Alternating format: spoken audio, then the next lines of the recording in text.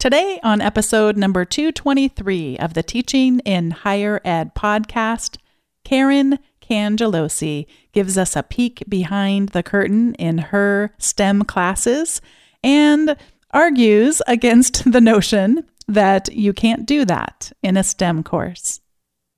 Produced by Innovate Learning, maximizing human potential.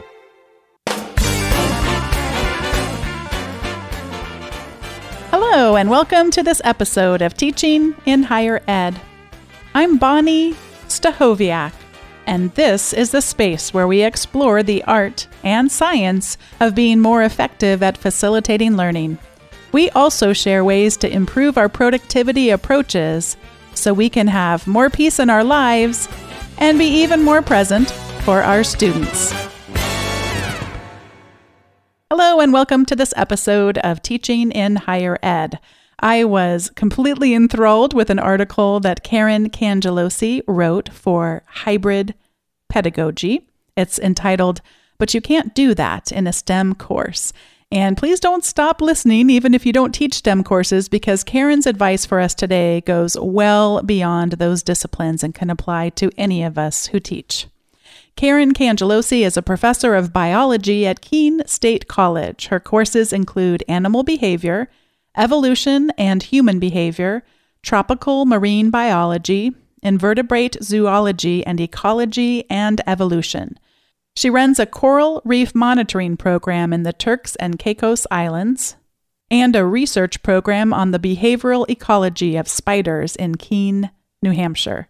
Karen spearheaded a movement to replace traditional textbooks with open educational resources and other freely available resources for almost all Keene State College biology courses, and has incorporated methods of open pedagogy in all of her classes since 2016. She serves as the Keene State College Open Education Faculty Fellow, where she facilitates an open pedagogy faculty learning community and is co-leader of KSC Open, a domain of one's own campus project. She was recently appointed as the Keene State College Coordinator of Faculty Enrichment. Karen, welcome to Teaching in Higher Ed. Hi, Bonnie. It's really great to be here.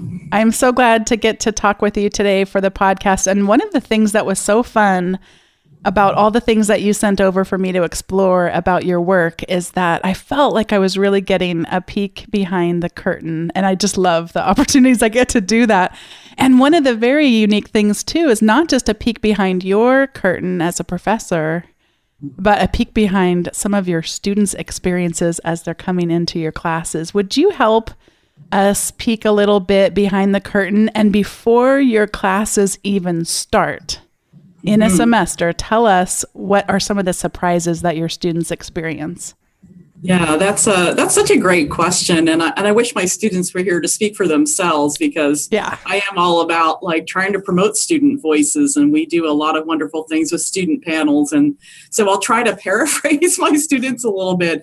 Now that I've been using open pedagogy and these kinds of techniques in my classes a little bit more, it may be a little bit less surprising to some of my students, but I would say a few semesters ago, it was definitely a lot more like, what the hell are we doing? And one of my students who wrote a blog post about this that you may be familiar with, Miranda Dean, says that she thought she actually enrolled in the wrong class when she got onto my class. So she went into the site, and, I use a little bit of Canvas I kind of do a hybrid between Canvas and my own kind of web spaces, and I'm less and less in the learning management system all the time. So she went into there and said, I was sure I enrolled in the wrong course, and I don't know what she wants me to do or why I need to be doing this. And this just seems like crazy, which I think is great. I mean, I love when my students are surprised what I'm asking them to do, or that they feel sort of shocked, or this is different, or this is new. And actually, one of my worries now is that, this is Cangelosi doing this thing again, instead of it feeling new. One of the big surprises she writes about, and for you, I realize you are so immersed in open education that this is not news to you, and it might be less news to your students, but talk about the textbook. What would a textbook normally cost for your class, and then what did she experience? Sure. Well, maybe for her, but also for our students in our introductory courses, we use only open educational resources in our intro course. We use the OpenStax biology. So I think our students in those courses are definitely pleasantly surprised when we say, no textbook costs, that it's going to cost you zero. And some of them are definitely surprised by that, or they're like, what am I going to do without having a physical book that I have to read? But the fact that they're saving $200-$300, because science textbooks are quite expensive. And so on average, they save about $250 a piece, and they're pretty happy about that. Some of them are surprised they have to read stuff online instead of having a physical book. And they're like, can we print it? And I'm like, well, you can, but you might not really want to. So yeah, so that part of it, I think, is definitely surprising for students. I know that at your institution, this is becoming more of the norm. Mm-hmm. But for a lot of people listening, it's not. So somebody is listening and they do teach an introductory class, whether that be in biology or a different discipline. How mm-hmm. difficult is that? How difficult it is to find an open educational resource that one could adopt, and then what do you give up? I mean, is there really such a thing as free? What's the hidden cost that we can't put our arms around? What is it like to do that? How easy? How hard? Yeah, well, it's a good question. And I would say it's not really the norm at my institution as a whole, but it's definitely become the norm in the biology department. And so we use a range of open educational resources, but a lot of just free content that's on the web. So we try to say we do zero textbook costs for most of our classes up to the first 2 years in the biology program. And most of our upper level classes after that have no traditional textbook costs associated with them. It's actually not that hard in the sciences. Like when you think about all the free content that's available on the web, I use material from like the Berkeley 101 course for evolution. There's the Utah Genetic Science Learning Center. The Smithsonian has a ton of content. So these are not openly licensed materials, but they're free and they're easily available on the web. And so students can definitely find content. You can find content for them. And it's really not difficult to find a lot of, especially fairly introductory content in the sciences for biology, chemistry, and physics. And for a lot of these open educational resource providers, like you mentioned, OpenStax, just for people listening, because this is still very new for me, a lot of times your campus bookstore can actually offer one of these titles where they print it out and it could be available in a print form for students. I'm just mentioning that there are other ways that universities have that, where if the students really feel like they need a printed copy, or sometimes the professors feel like the printed copy is necessary. But I'm curious, before we go on and talk about other aspects, because I certainly don't mean to at all limit your course design or open education to just this tiny sliver of it. But I try to think with beginner's mind I'd love to see more professors realize how easy this is. What do you think it is? Do they really need a printed textbook, or is that kind of a learning curve that you as a professor can help them with of using digital resources? Mm-hmm. So that's the thing. I don't think that anybody really needs to have a printed resource. And so that is notwithstanding people that may have certain kinds of visual disabilities where it's difficult to read on a screen and not as familiar with that as maybe some people are. So for the majority of students, if it's just a nervousness around, I don't want to have to read on a screen, or it's harder to read on a screen than a printed textbook, I don't think there really aren't any valid studies that show that students learn better by reading from a printed book. Or people just say, I like to hold the book in my hand. And often what I'll say to professors when I've done workshops and things is to say, well, you can weigh that against, I just like to have a book in my hand. Well, you can weigh that against students in your classes that maybe are food insecure, and they're not getting enough to eat, and they're really having trouble because their expenses are so high. And so you're saying, well, I just like to have a book, or I think my students should have a book in their hand, when perhaps there are other things that are more important for that student. And so my students do quite well. We had 93 students in our introductory biology class, and I actually dodged the bookstore at every turn, even though they're like, what book are you using? Even if it's OER, tell us about it. because they do want to print it and they want to sell it to the students. And I knew if I told them what it was, they would print it and they would put it in the bookstore and they would market it to my students. And I told the bookstore, we don't have any book at all. There's just no book. There's just no book. And so then the students, only one of the 93 chose to actually go on OpenStax and have the book printed for herself, which you can do.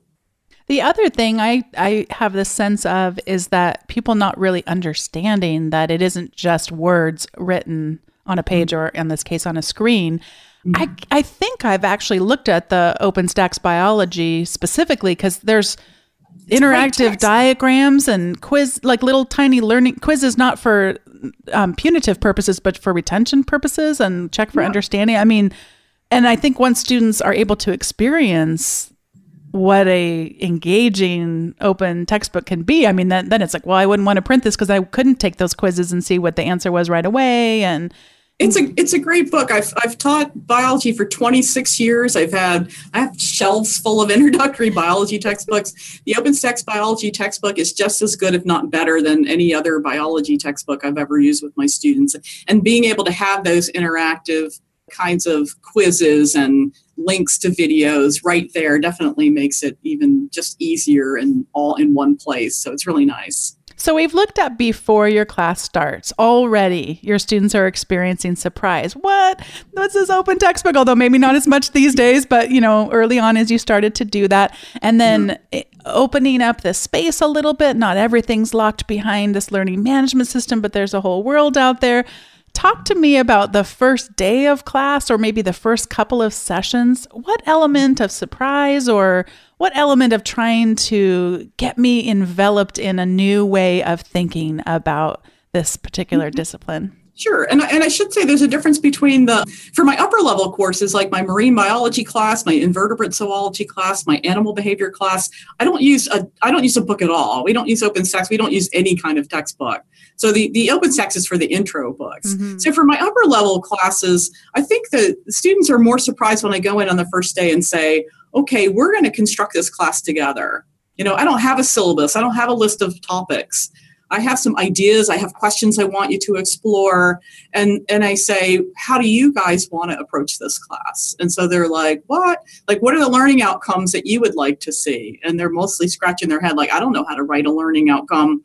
And then I'll say, well, how many of you guys actually pay attention to that laundry list of learning outcomes that you see on your syllabi and are at the end of the semester saying, but we never did number 7. They're mostly like, I don't pay that much attention to that.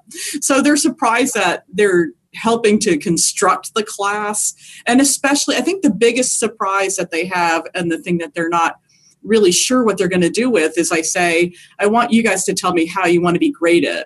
I have my students write their own grading proposal. Like, what kinds of assignments do you want to do? How much of them do you want to do? How much do you want to do this versus that? And that they're going to grade themselves and that they do a lot of self-assessment in my classes. So I think a lot of it is sort of shocking to them all at the same time, because they're getting all of this at once. So I do put a lot of that material out on my course sites for students to peruse at least for a weekend or more ahead before the class starts, so they can kind of start to look at it. And some do and some don't. So they're sort of like, what the heck is this? Why is she making me do this? And most of them really do come around after a while to see that there are so many advantages to this style of learning and they really like it.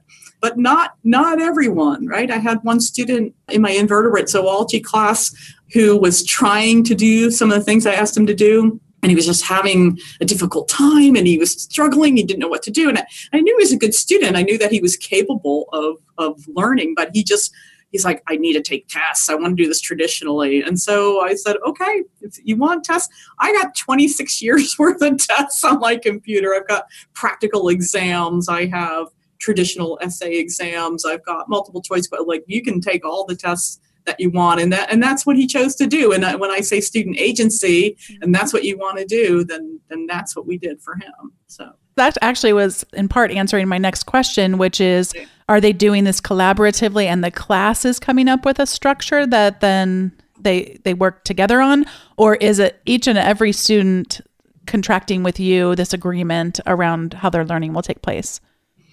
So there's a little bit of both that goes on, because in the first class or two, we have a lot of discussion about what's possible. And so they get ideas from each other. But I have each student sort of craft their own individual grading proposal, which includes an attendance policy for themselves. I'm like, write your own attendance policy and put that onto your grading proposal and tell me how much, what percentage of your grade you would like to go to these different kinds of activities. So each individual student will submit their own grading proposal, but they kind of get ideas from each other in sort of talking about, well, what are you going to do? Well, what are you going to do? How are you going to do? How did you do this before? So that there's some collaborative aspect to trying to figure it out. And how many students are we talking about here for this kind of structure? So my upper level classes have a maximum of 16. Mm-hmm. Which is a nice size. So I tend to have, somewhere, 13 to 16 in those courses. And then, because I can't resist, so walk me along then the pathway of, we're about 3/4 of the way through a term. Is it a semester that you're teaching, or? Yeah, we have semesters. Okay. And then how are we checking in? Are you putting anything down in a spreadsheet somewhere or in the learning management system for how grades are, acquired, or is it all on them? Yeah. So, and I realize that this comes from the place of a privileged full professor who's tenured, right? So I'm like, I'm just done with a lot of that crap. Like, I'm done with spreadsheets and keeping points. And believe me, I used to be really good at that. Like, you have a maximum of 600 points, and 120 of those points are going to be for this, and 90 are going to be for that. And then periodically I'll tell you exactly what the percentage is in your grade. So I'm just like done with that. So I don't do that anymore. And so maybe some people think I went way far the other side. So my students do self-assessments, and they do a total of 4. So there's 3 self-assessments during the semester, and then they do a final self-assessment at the very end. And so they fill out a self-assessment form, and I ask them a lot of questions like, how do you feel like this is going? What do you think you contributed? How would you describe your, what success you've had here? And so they have to answer the question. And then I say, what grade would you give yourself for this? So it's interesting. I love the whole process of self-assessment, and we could probably spend the rest of the show just talking about that, right? Yeah. But one of the things that became clear to me is that a student would say something like, oh, I haven't done this at all for one of the questions. And then they give themselves a C. And I'm like, explain to me how that's average. Like, if you haven't done this at all, why wouldn't it be an F for that category? And so they go, yeah, I guess maybe you're right. And so by kind of taking that fear away a little bit, to say, don't be afraid to give yourself an F for something if you didn't do it, and ask yourself why. Is it because you want to do something else? Is it because you didn't think this was valuable?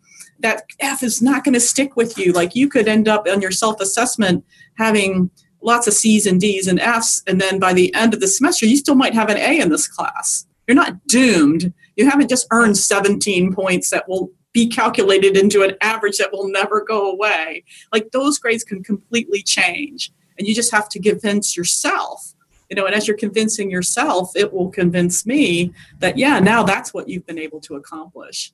And I just think it's a really powerful thing for learning. There's so much that you're talking about here. One that I want to acknowledge again, you and I both are in relative positions of privilege in terms of being tenured faculty. And at my institution, I'm able to experiment with a lot of stuff and never get any kind of pushback because of the credibility that I'm able to bring through the podcast and other reasons. Like, no one comes and says, what's this that you're experimenting with? But, those people listening who are in your first couple of years and maybe you are on tenure track, but not there yet, you might not want to swing, this far. I did also want to acknowledge too that you're really drawing on a thread that has come up a number of times in the podcast and just challenges me in such good, healthy ways. Mm-hmm. We constantly need to be reflecting on our teaching philosophy and every single thing that we do and how it aligns back with that. Because I can't, I've tried, and I'm sure I still will sometimes on accident, but to go, oh, that sounds great. Let me try that, but it's completely misaligned with other aspects. We got to kind of bring it all down to the baseline and build it back up again if we're going to really be thinking about what we believe as teachers. Absolutely. And I think that those of us that are in positions of privilege actually have the responsibility to take those kinds of risks and do different things. And so if you're not brand new or an adjunct and you're fearing for your position, then it's like, how else is anything ever going to change if we don't really shake up all of these structures? And we talk about how there's so much in education, higher education, and probably education in general that needs to shift. So what or who is going to actually make those shifts happen if it isn't those of us that sit in these positions where we don't really have to fear anything in terms of those kinds of ramifications in your tenure process, right? Like having somebody make fun of you, or having a student think that you're completely crazy, or having your colleagues think that you're off the wall. Those are not really risks, not like some people face. And so, I would say that we have such an opportunity to use our classrooms as experimental places where we can really affect change. And I don't mean that our students are going to be these guinea pigs and they're going to suffer immensely. Like, we have to be very conscious about the safeguards that we build in for our students so that they do have the out to say, hey, if you want to take traditional tests, you can take them, or whatever, so that they feel like they're learning. So I do have a whole nother area I want to explore with you. But before I do, one of the big objections that comes up with the kind of work that you're describing is that it makes it too easy. That's too easy. There's, people won't fail. Yeah, people won't fail the class, or they won't, that won't create the kind of rigor. Rigor is often used in those objections. Would you respond to those concerns?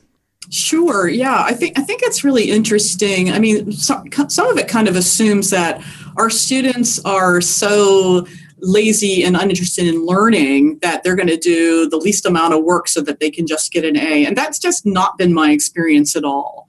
I have students that are, working 2 jobs and just trying to hold it together, and they're still putting as much effort into their classes as they can possibly put, because they earnestly want to do as well as they can to get as much out of the experience as they can. So I feel that the rigor comes from the students themselves, that the more you're giving power and energy over to them to say, what do you want? What do you want to learn? What can you get out of this? The more and more they actually put into it, and the kinds of work that they're doing, and the blog posts that they're writing for my class, and the research that they're doing, and the connections that they're making, and the hyperlinking that they're constructing is incredibly rich with different kinds of ideas. And I don't think anybody could look at a lot of the work that they're producing and say, that's not rigorous.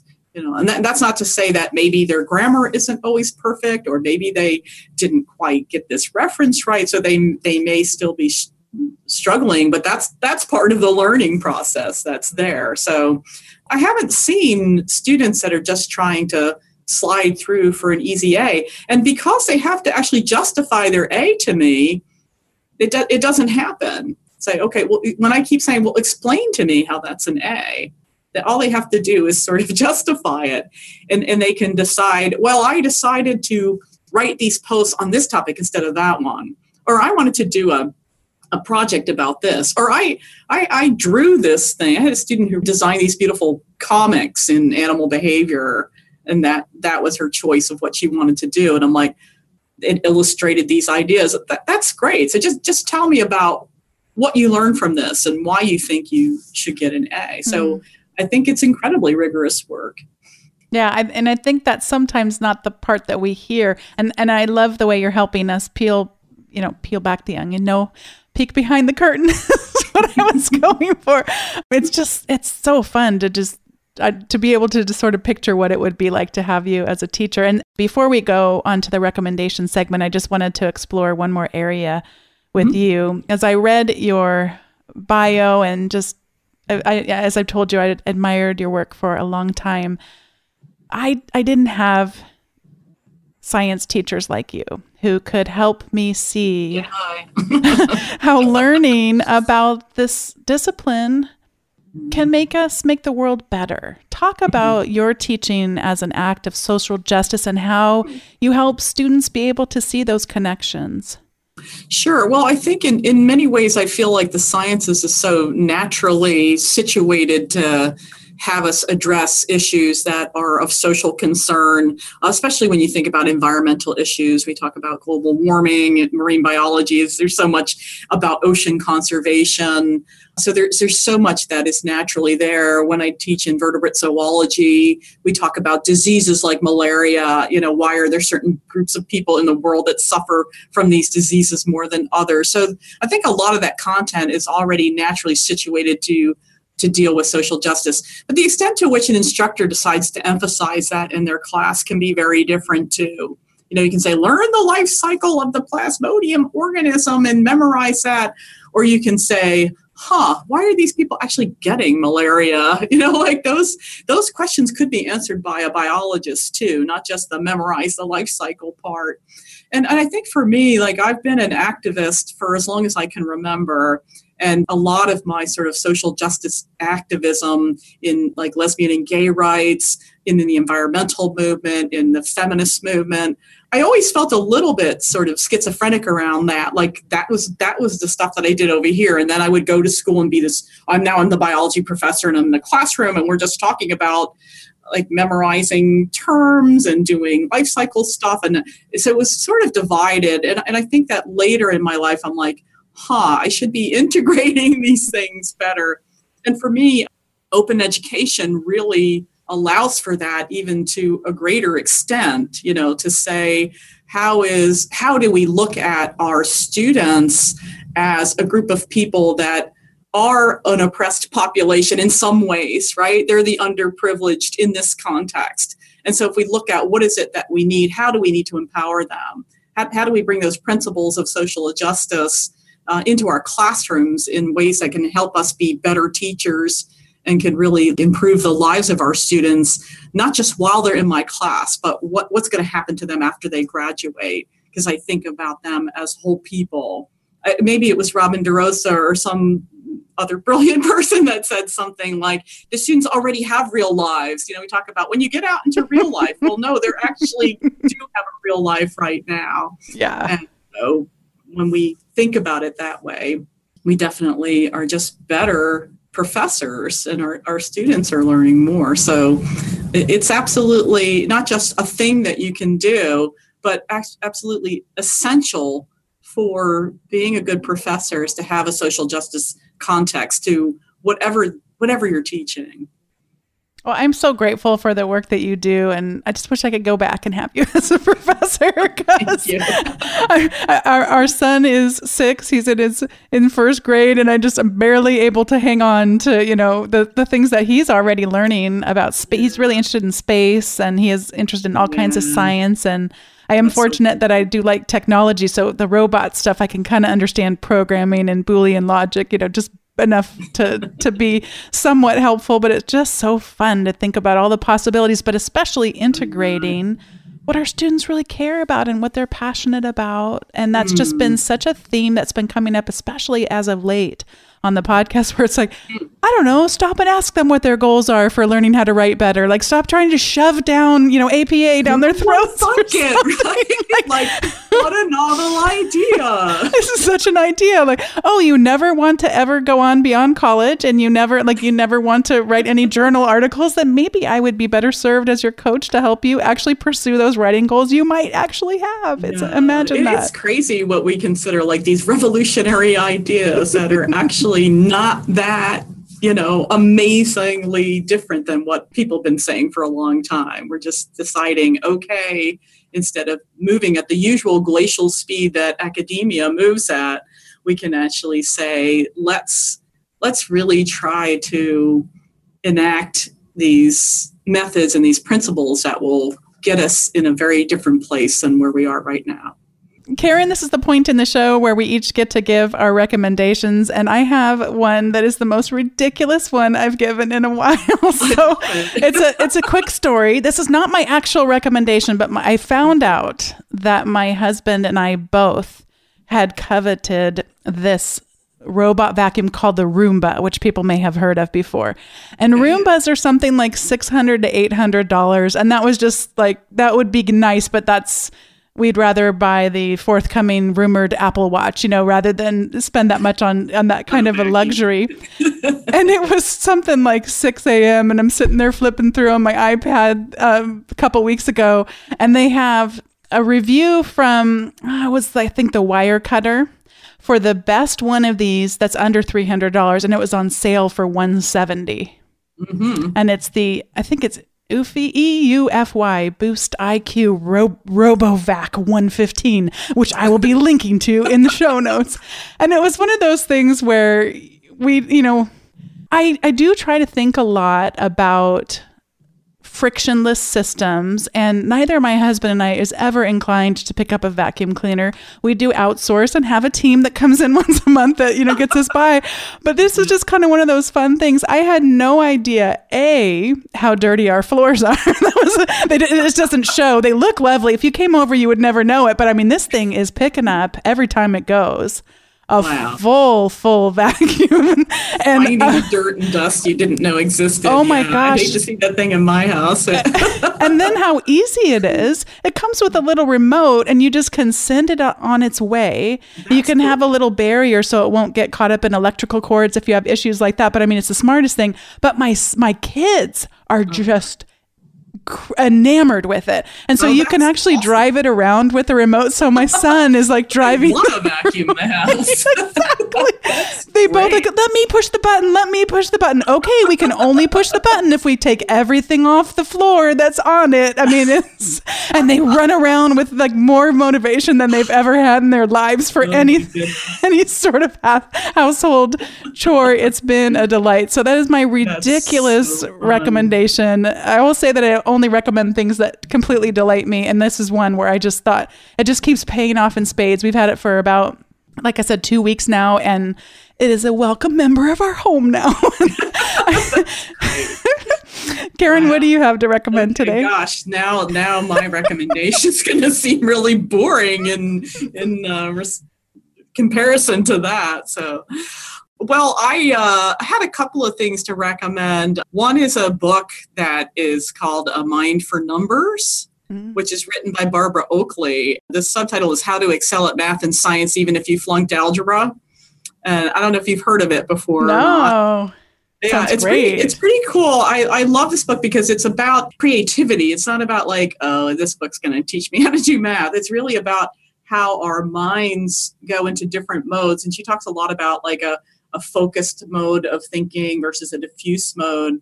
And she talked about how really creative people, like artists, but also like Thomas Edison, would invent things by getting his mind to go into this diffuse mode. And sort of like how much work we do when we're not concentrating on something. Like when you're really focused on, I can't solve this equation. But if you take a walk or, take a break or fall partly asleep, that your mind is actually doing all this work in the background. And it's really, really amazing. Then you come back from that break and you're like, aha, now I have the answer. And so there's ways that we can actually intentionally bring our minds into diffuse states to be more creative and more problem solving. And so I've often said that I'll write something like that article. I think I wrote it in my head for about 5 months until I put it down on paper. And I was really glad to hear Jesse Stommel. I took his writing workshop this summer, and he talked about how he, writes stuff in his head. And then finally it just all comes down. And I'm like, that's what I do. So. Oh, wonderful. Brilliantly than me, but yeah. The other recommendation is the Spoken Hub blog by Allison Indranus. I think I'm saying her name correctly. And she is a person who does faculty development stuff. And so I have this new gig as our coordinator of faculty enrichment, which is kind of what we call faculty development here at Keene State. And she wrote a post on July 13th this year, 2018, called Reflecting on Some Things, a memoir. And I love this post for so many reasons. She's so creative. But I love how she kind of takes these recommendations that were written for somebody, for filmmakers. And they're great recommendations. Like, there's nothing wrong with spending a night in jail if it means getting the shot you need. So learn to live with your mistakes. Like these kinds of things, like that are about shaking it all up. Like, just don't do things the way that people have always done them before. Don't be afraid to take risks. Don't just feel like you have to do what everybody else does.